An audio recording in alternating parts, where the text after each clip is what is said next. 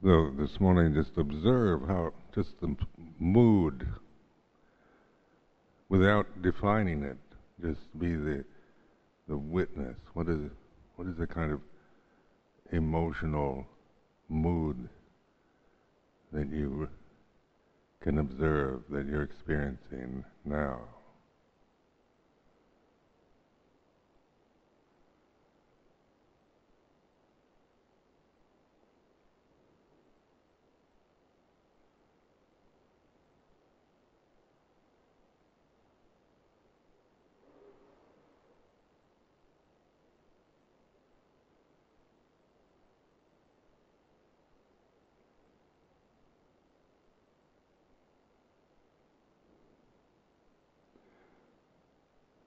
So we don't usually notice unless it's more extreme, like if we're in a kind of extremely high state or angry state or something strong. And it kind of makes us pay attention. Extremities will always force our attention. But so much of life is neither extreme, isn't it? It's just breathing, sitting, standing, walking, lying down. The state of mind, the mood that you're experiencing now,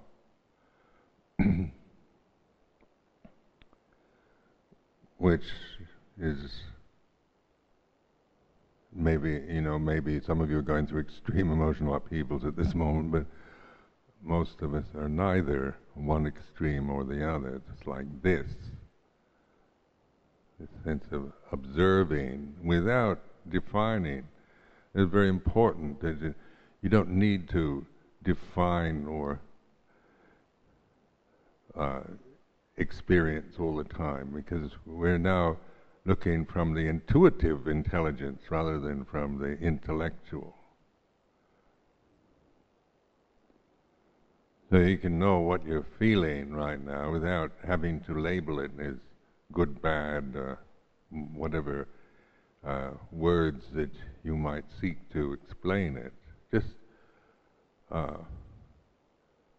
recognize, witness to it. It's the way it is. So this statement, this reflection, the way it is not a definition, is it?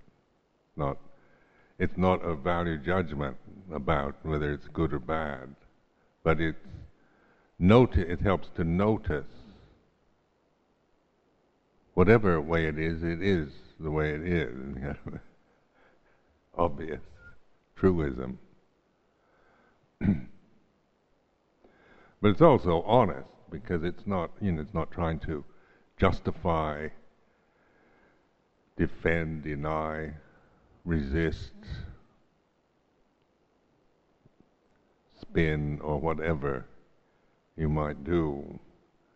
It's just a recognition. So this witnessing, the sense of being the witness, the knower, then you recognize that the reality of being conscious entity, being a human being, a conscious entity, separate entity, is the experience of knowing. It's what consciousness is. And we can know.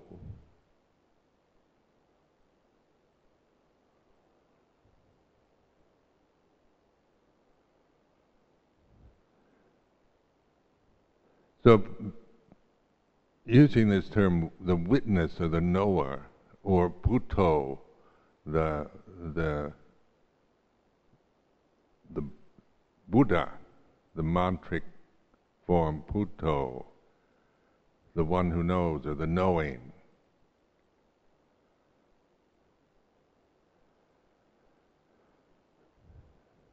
is just learning to relax and be in that, allowing ourselves to be in a state of awareness. Not creating anything onto the experience of here and now, but just being the knowing of it's like this, the body is like this. Breathing, the mood, the emotional state, the mood of the mind is like this. The sound of silence is like this.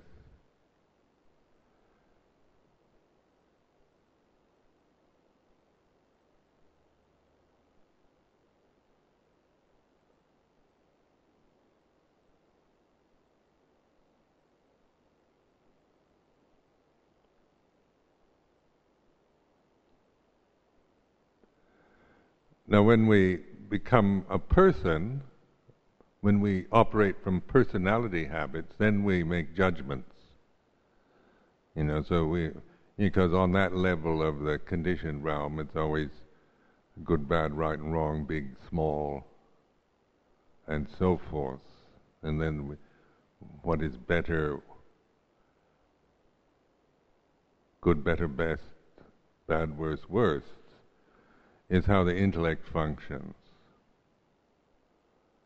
To know the difference, be the witness of your intellectual function, because you can observe your thinking mind and its judging tendencies, its preferences, its choices, its values that are both personal and social.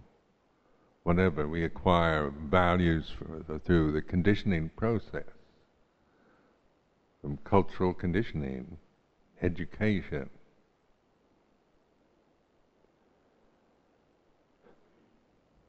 But beyond that intellectual conditioning is the intuitive intelligence, the knowing.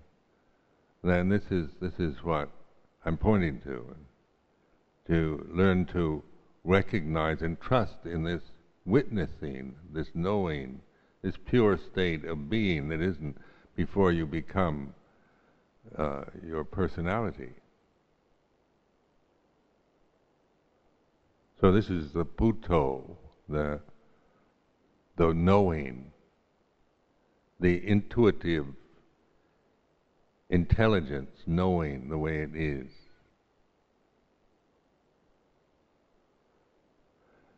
So then, what does the Buddha know? The Buddha knows the Dhamma. Not claiming to be Buddha, because if I claim to be the Buddha, then I have to go back to my intellectual conditioning. To start thinking I am or I am not, whatever. So I'm not, on a personal level, claiming Buddho is my nature, because that throws me right back into that realm of the conditions of thought and concept and definition and identity. But if I trust in the awareness, then in terms that we want to use say the Buddhist vocabulary, what is it, like the Pali language, the Theravadan scriptural teachings, the Four Noble Truths, the Paticca Samuppada, all these kind of teachings are not for intellectual delight alone. I mean, they have their intellectual value, admittedly. But it's a vocabulary, a way of expression, they're a common language we develop it gets beyond just the personal, the cultural that we have as individuals. So in a community like this is very international, come from different parts of the planet, different age groups and classes and races and so forth, so that we all have our conditioning to deal with, the way our values, our cultural habits.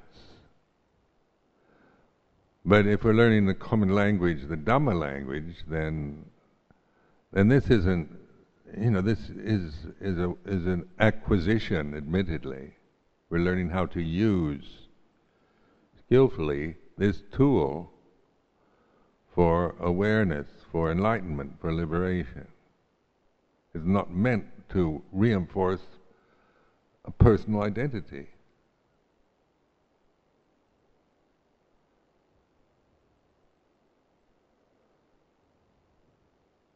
So when the Buddha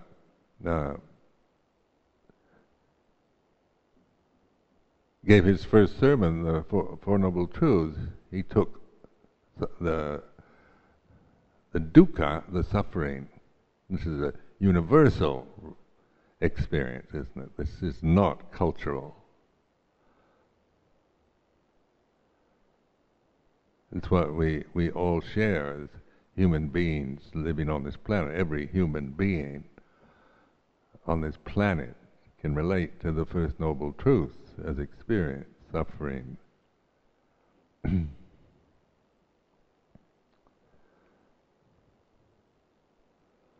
So it's not promoting a kind of ethnic deity of any sort, or a particular religious programming of belief, but pointing to a common, quite ordinary, banal reality that we all have, we all can recognize. And so this is, putting in the context of the dukkha samudaya, dukkha nirodha gamini bhatipata, the Pali words. Dukkha then is the word, which is in some ways much better word than the English translation of suffering. But we're not looking for accuracy or perfection in definition or in translation, but using the tool for what it's meant to do. You have a knife and you just end up trying to polish it and sharpen it without using it, then it merely remains an artifact and doesn't free you at all. So we're not looking at Buddhism as an artifact, some kind of ancient tradition to preserve as an antique or some precious object, but it is meant for use.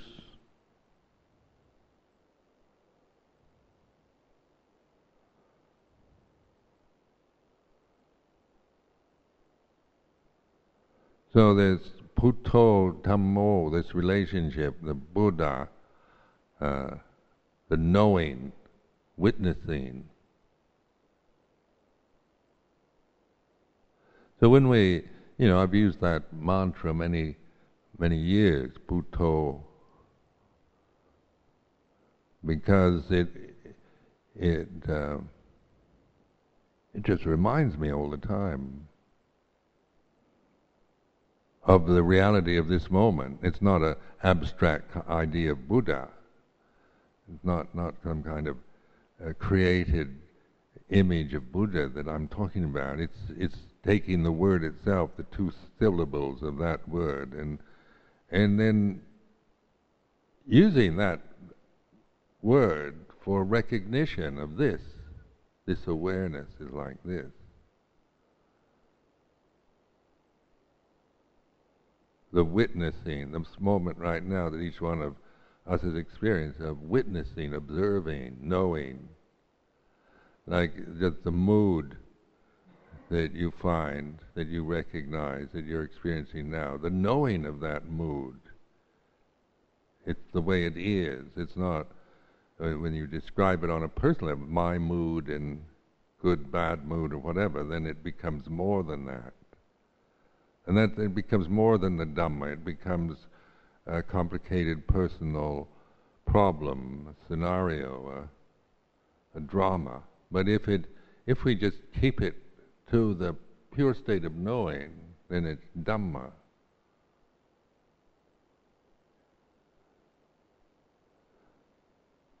So the Dhamma then is translated in English as the truth of the way it is.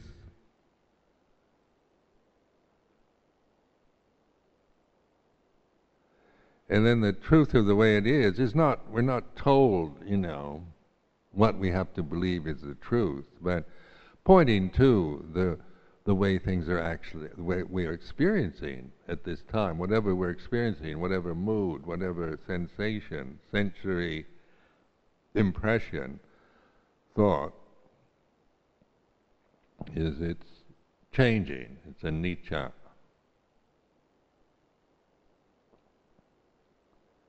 So we're reflecting on Dhamma, then we're really, we're out of the personal interpretation into the witnessing of change is like this.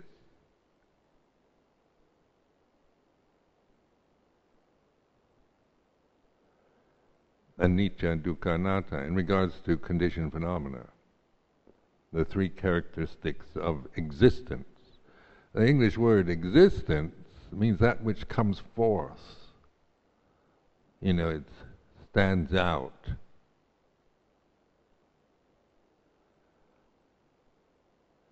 So conditioned phenomena, it comes forth, it's born, it arises, it begins and ends. So this is sabbe sankhara anicca, all conditions, all sankharas are impermanent.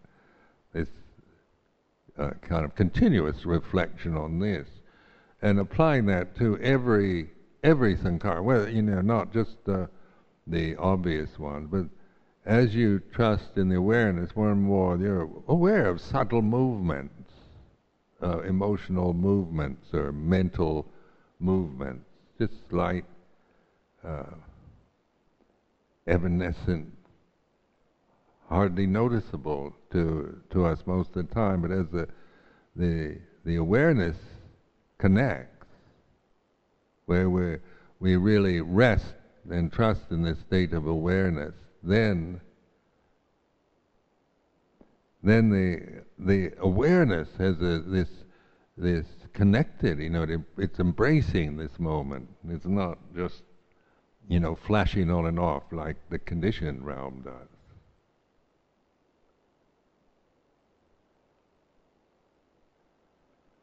So the fact that you can actually witness, observe change in the way you're feeling, in what your body's feeling, or what the movement of thought, the whatever, the five khandhas in their reality of changing, of anicca, that which is aware, the Bhutto is aware of the Dhamma.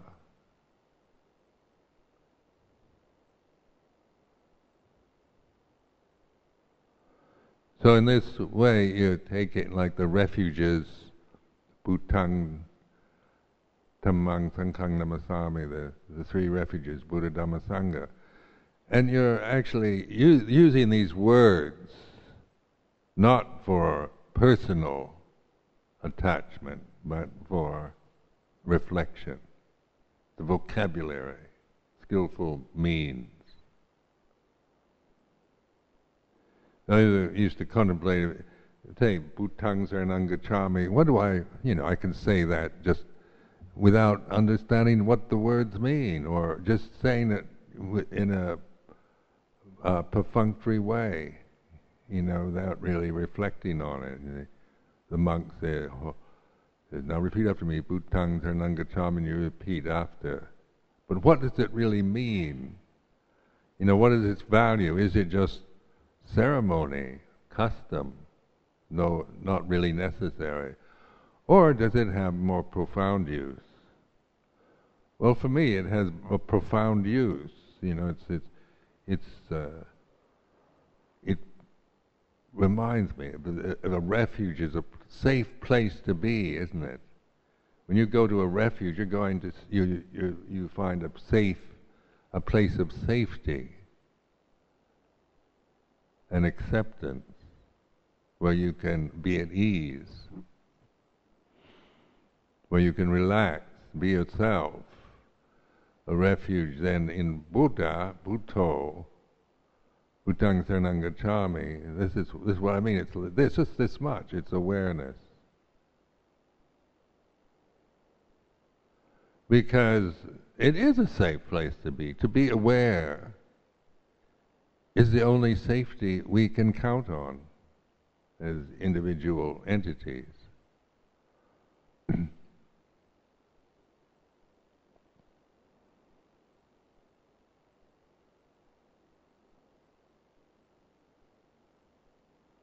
So it's getting to know and recognize that this, Bhutang Saranang Gacchami. I take refuge in the Buddha, to me, is a very simple, immanent awareness.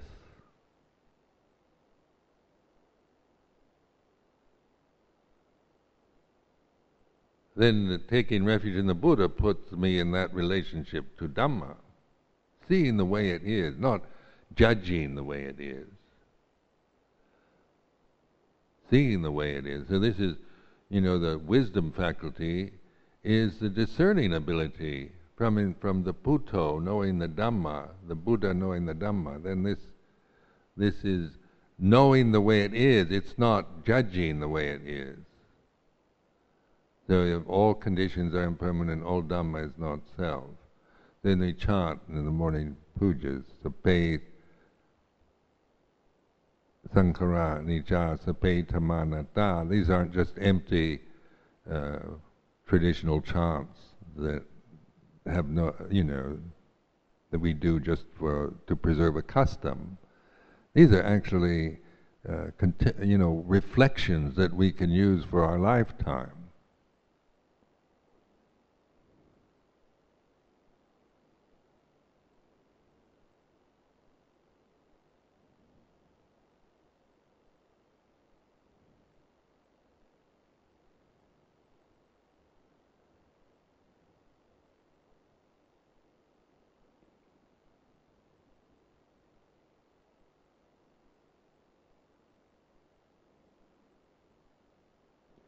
So this is a tradition. This is something that has been carried on from one generation to the next. And we can make any tradition, any convention into some personal identity. So you say, I'm a Buddhist, I'm Theravada Buddhist, and we define ourselves in this way on a personal level, which is fair. I'm not against that. I'm not saying that's wrong to do. But if that's where, if you don't go any further than that, if you don't internalize it, then you're just learning, about it.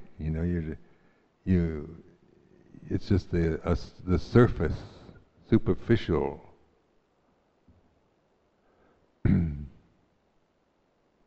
And it's also divisive. If I'm a Buddhist and somebody else isn't, then there's a division, isn't there? You go a Christian group, and I'm a Buddhist, and you're a Christian, and you're a Muslim, and all like that. And then we divide, and then we compare, and we argue, or we try to convert, or we try to defend or impress, or whatever we do on that level of conventional reality. So it's a divisive, the intellect is divisive. It functions to divide good from bad, right from wrong.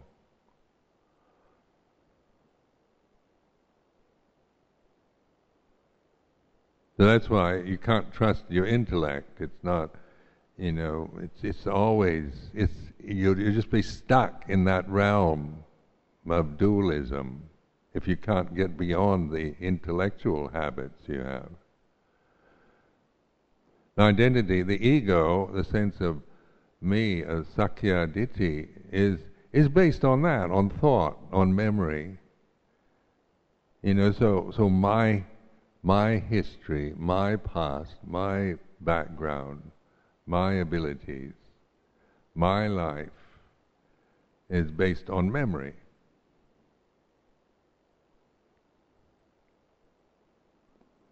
So I think I was born, and usually, the CV, the curriculum vitae, they ask in books or when you're giving a public talk, something, and want your history. It's usually the same old boring thing. Born in Seattle, Washington, was the American monk, and on like this. So these are the curriculum vitae. These are memories, aren't they? These are not. This is not a person. This is a memory. In terms of, I can't remember being born, but I certainly remember Seattle, Washington. Grew up there. But the memory, it can arise in the present, isn't it? It arises now, and I think you create a person with that, a personality. If I'm the convention, then I create myself always in terms of the convention, being senior monk or disciple of Ajahn Chah or Theravadan Buddhist or Mahathera or Tanjau Kun, Raj Sumedhajan, got a posh title. These are, if one holds to these as identities, then one's limited to that. And none of these identities can be liberating unless you see them in terms of Dhamma.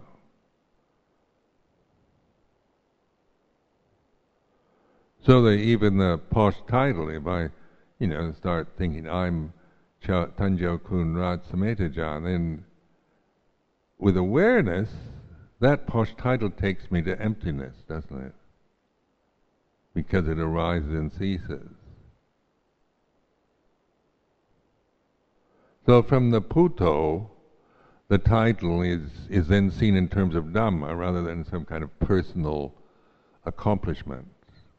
You know what I mean? It's outside this sense of oneself as identified with memory, with the body and the memories that we have.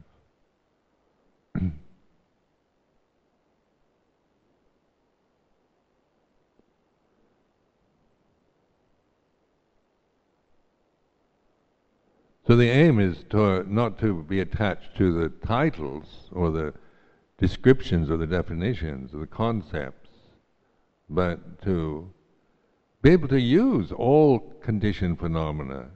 It all takes us to the cessation of itself. When you trust in the Puto as your refuge, then all conditions, they arise and they cease. So everything takes you to emptiness, to cessation.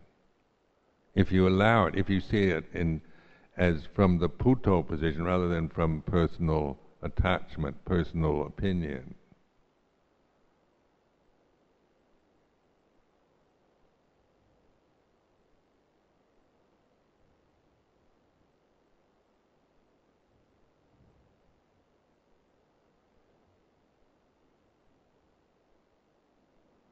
So in this retreat, there's just to explore this until you really, know this for yourself. It's definitely provable. Not a matter of faith and belief in what I'm saying at all. It's not what I would recommend, not to disbelieve what I'm saying, but to take into account, put it into practice. It's to putting it in terms that aren't so Buddhist. What is my real self? No, the Buddhists don't usually talk like this because they don't have a real self. But this is another way of exploring this moment, isn't it? if this moment, what is it that is aware of all this? Of me, the sense of me as a person. What is it that's aware of the mood that I'm experiencing right now? What is it that's aware of the memories that arise, and what is it that can be aware of my own opinions, my views, my preferences, my likes and dislikes? Because these we can actually observe, what I like and don't like. As a person, I still experience like and dislike. This is not, doesn't change that. But the relationship to like and dislike, no longer believing in my likes and my dislikes in the way I did before. I questioned and investigated through the awareness of conditioned phenomena.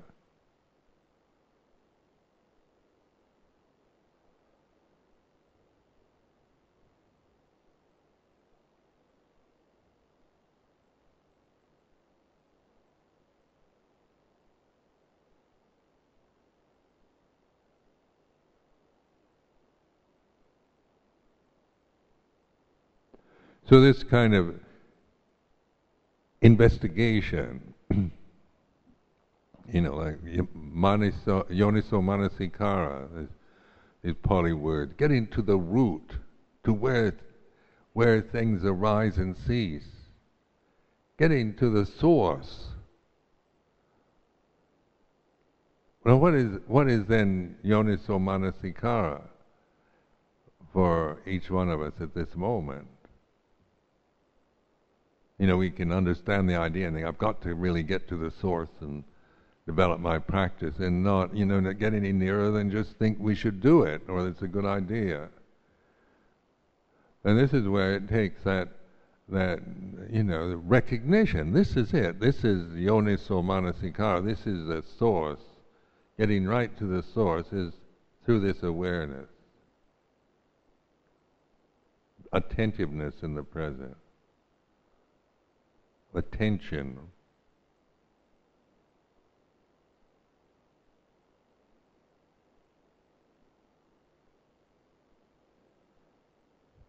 So it's not something you acquire. It's something you recognize. It's not like created. If you acquire something, then you acquire concentration on an object, and you get the result of that, and then that acquisition is also means you lose it. If whatever you get, you have to, will eventually go away, cease. So in meditation practice, if your whole aim is to acquire and achieve, then whatever you achieve during formal procedures, meditation retreats and all that, then you'll have the sense of loss, because your attitude's based on this ignorance of, through concentrating the mind in quiet conditions, controlled conditions, and things like this, then the mental experiences change. In the monastery, we try to keep things to a more kind of calm level. We don't want, excitement and kind of big parties and extravaganzas and brawls and rages and raves and things like this. Things are really exciting and stimulating. We move more toward kind of stillness, silence.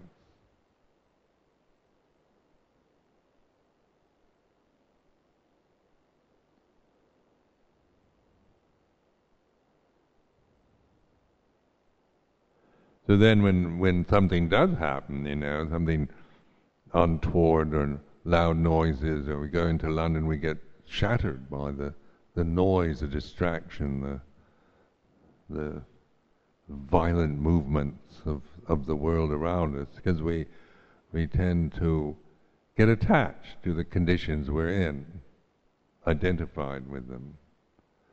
So the awareness isn't dependent on, silence and stillness. Awareness is not a created, controlled situation, but a natural state of being.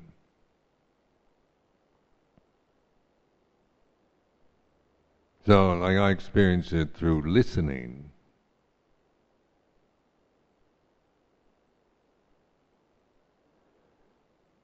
So, the sound of silence, this resonating cosmic vibration,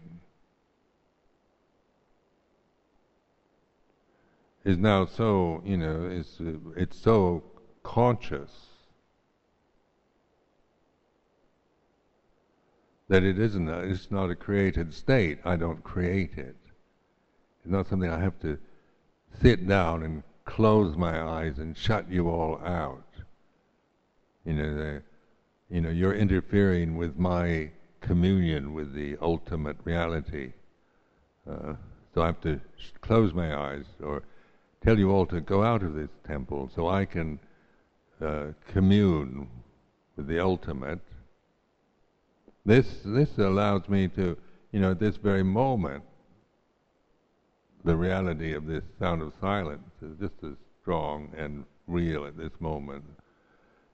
Even though I'm talking into a microphone looking at you, it's embracing, and it includes everything. It doesn't demand exclusion in order for it to appear. Or anything you create with your mind, then you have to control a situation. You have to exclude things that get in the way.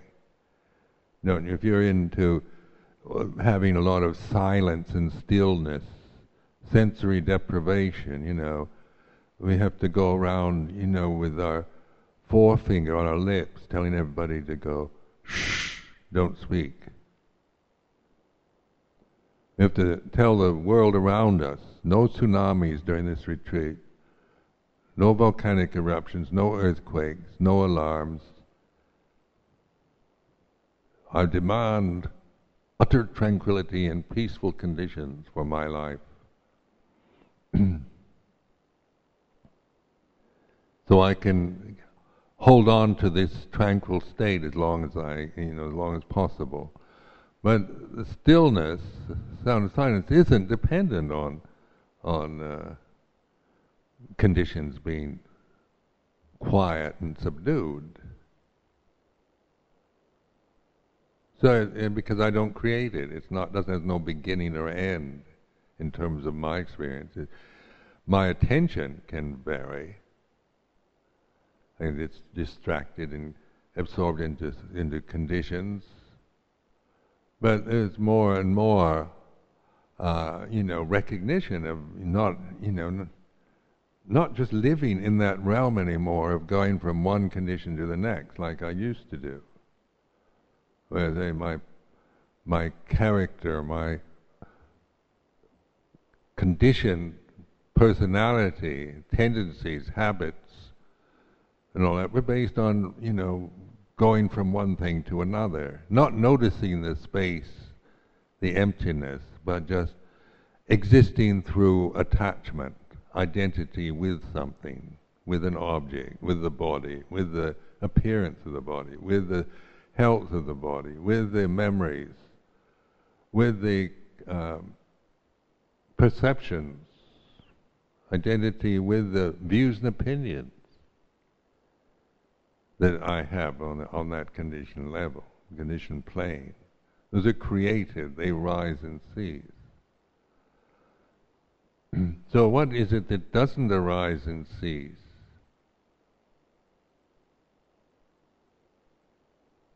Now, here and now. And this isn't meant for you to answer the question, is this or that, but to just use this way of inquiry as a stimulus to awareness and paying attention, to listening, to opening and listening.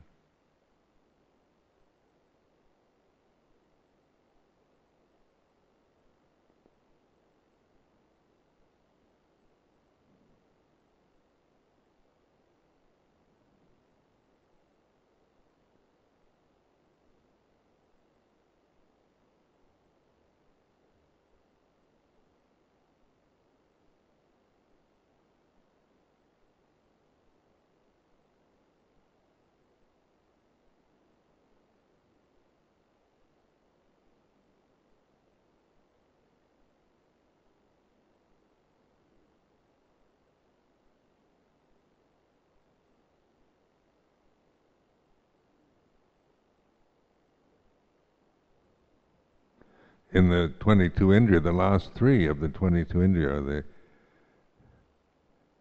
Anya Danya Samidintariyang, Anyintariyang, Anyadavintariyang. And these are the knowing back.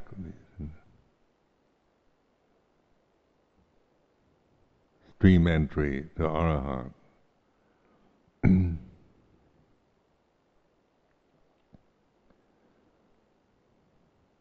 So these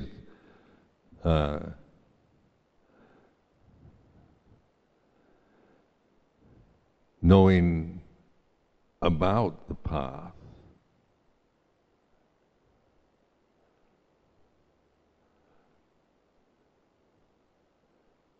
and then knowing the stages, and then the perfect knowing is Anyata Vintariyang, the Arahant, perfect knowing.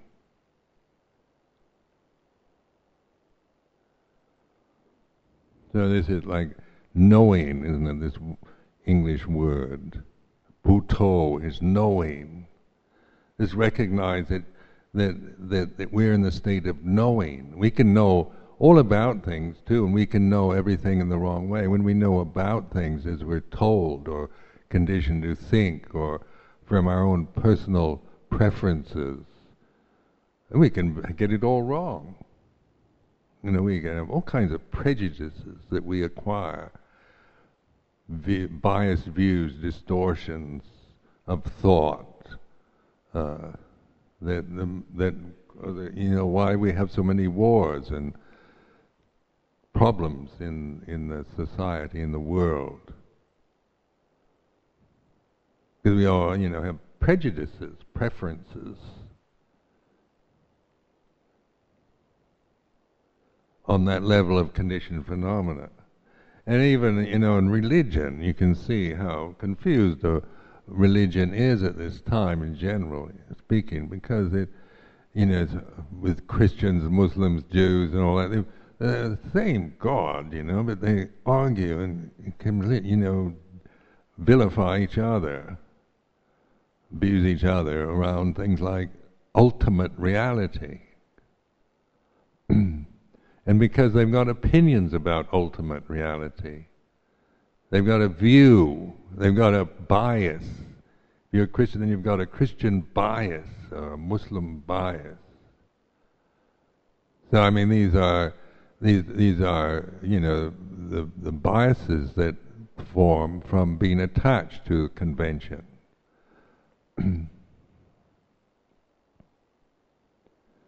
But in you know, in awareness, then the ultimate truth, ultimate reality is not coming from a bias. It's, you know, Buddha even refused to name it, just referred to the deathless, or the Amatta Dhamma.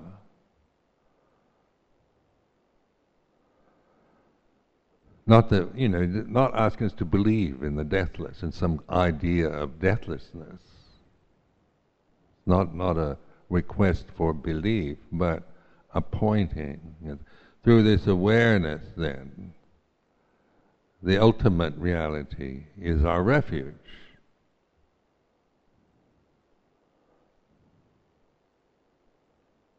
Because that awareness is the gateway, the opportunity that we have every moment to rest in that ultimate truth, in Dhamma. And then see things from, then experience coming from that position is then, you know, interpreted in the way it is, not the way it should or shouldn't be, but all conditions are impermanent. Now we have, well, all Dhamma is not self, can't find a separate self anymore. For me to be a separate person, I have to create myself again through memory. I'm Ajahn Sumedho, that's a memory, isn't it? That's not a reality. That's I remember I'm Ajahn Sumedho.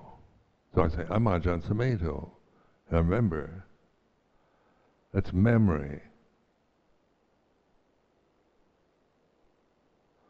Or say, the body, I'm a man. And I remember, isn't it?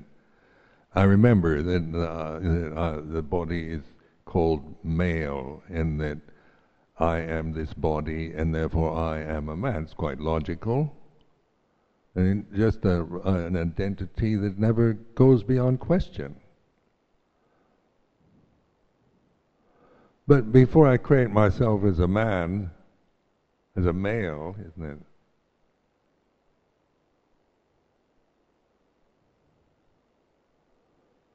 The Puto is not male or female. Male and female are the dualisms of the condition, part of that dualistic structure. So if we're condemned to that as our identity, then we suffer accordingly from the limitations of that identity. But if we trust in the awareness, then that embraces male, female. These are conventions that are nothing wrong with them, but nothing, not trying to get rid of them, but to see them in terms of Dhamma, not in terms of personal preference.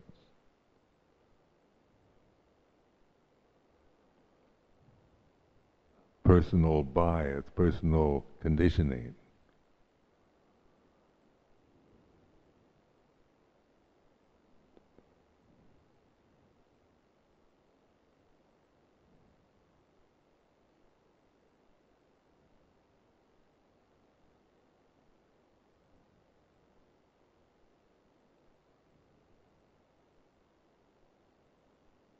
So breaking down, seeing, as you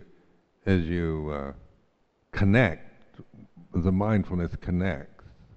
Now, to me, that is just the simple ability I have in this present to be with the sound of silence. That carries me like a stream. It doesn't just disrupt itself and cease. It has this continuity,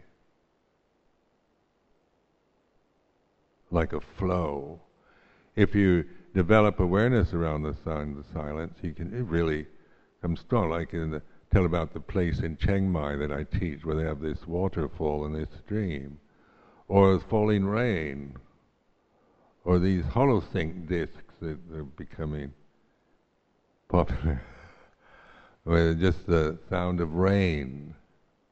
And it's any kind of continuous flowing sound, flowing of a stream. And this sound of silence is the stronger. For me, anyway, with behind all that, the sound of the flowing stream or the falling rain is the sound of silence. Rather than smothering that sound of silence, it seems to emphasize it, make it even stronger.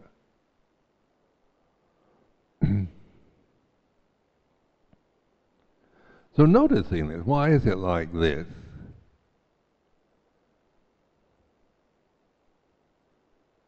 It's like training of self-consciousness.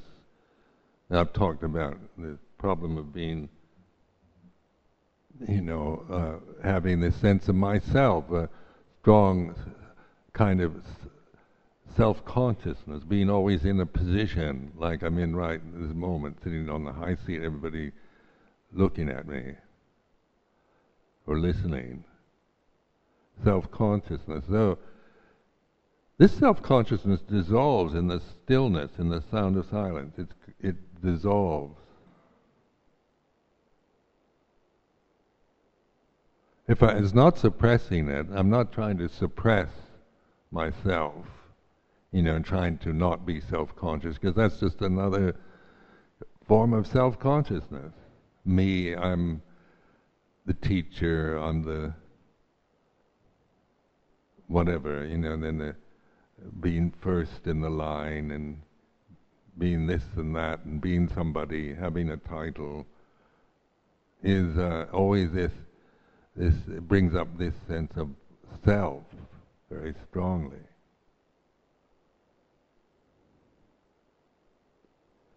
And it used to be very, you spent 40 years now as a monk, nearly 40 years, always being self-conscious. So much of it just, being the only Western monk in a Thai monastery to stand out, and then coming to live in the UK, where,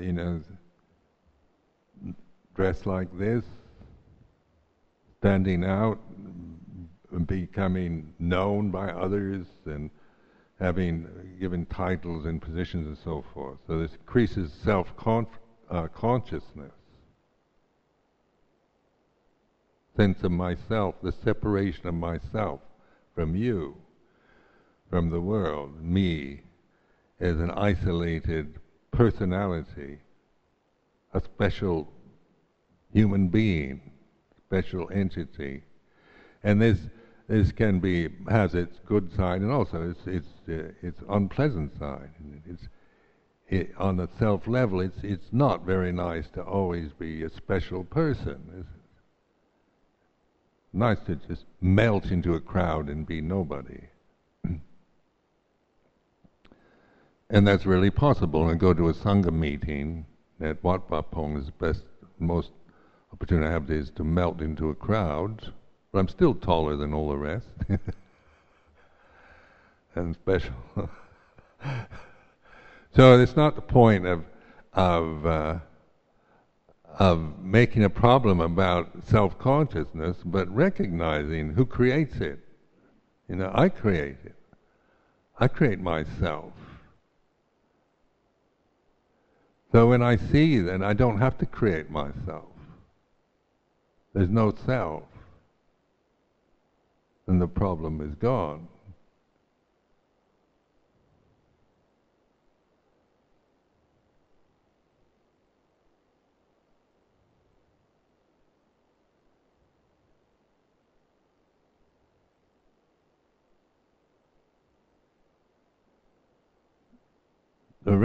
This is through recognition. It's not through some kind of mental gymnastics that I'm deluding myself with. This is just, recognizing the way it is.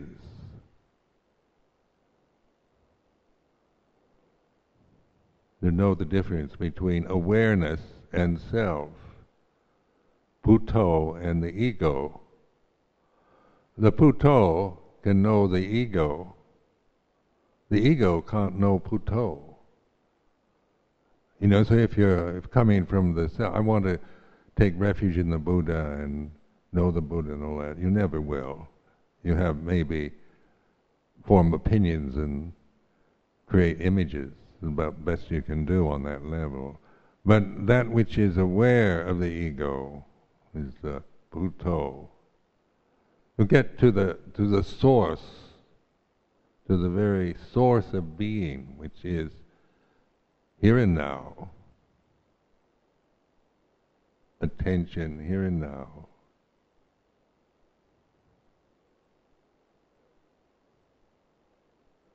An alertness through consciousness and reflecting the way it is. So you have the Dhamma teachings as helpful means, skillful means.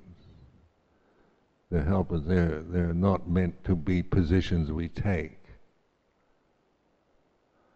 Like Paticca Samuppada, there's so many arguments around whether it's three lives or simultaneous arising. It's kind of lost its point if we just take a position on one side or the other.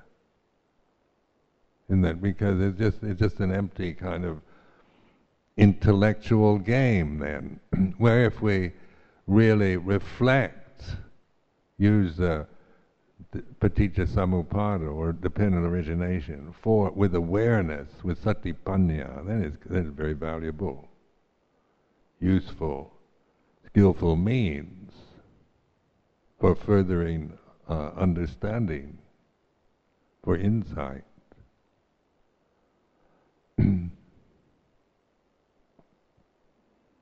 When I was in Sri Lanka, when we went to that ordination last June, there's somebody, a young monk, a Western monk from Poland. He was, I never met this guy before, but he obviously had heard of me and read something about me or heard something about me, and he kept looking at me in this kind of hostile way. And we just, chatting with the other monks, and it was just a kind of social visit, chit-chat, and looking at the hermitage and so forth. And then it was time to go, so I said, well, I'd like to go to the toilet first. Where is the toilet? So I started to move toward the bathroom. And this monk suddenly comes and he says, "You're wrong. Paticca Samuppada is 3 lives. It's not simultaneous." When you're on the way to the toilet, somebody wants to discuss dependent origination. Is not. This is not the time or the place for this kind of discussion. And he didn't want to discuss, he was just telling me, because he obviously had a view. He formed strong views about things like that, you really, you can see the intensity of the emotion behind that. Is obviously carrying it, around and just, operate, waiting for an opportunity to attack. But this is like holding a view about Paticca Samuppada, and this is what Paticca Samuppada is trying to, its purpose is to free us from that kind of behavior.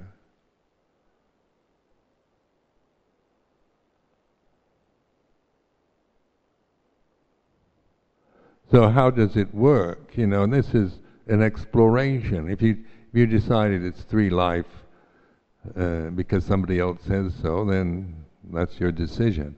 But maybe it's not. Maybe it can be used in a different way. And so this is where the Dhamma teachings are. Some great teacher tells you what you should think or how you should interpret scripture. It doesn't mean you have to do it that way.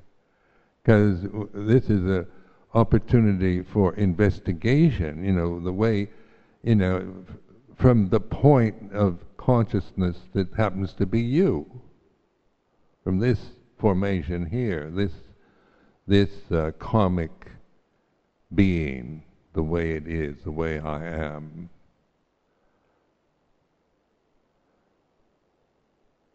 So this is, the Buddha's invitation, encouragement towards awakening and awareness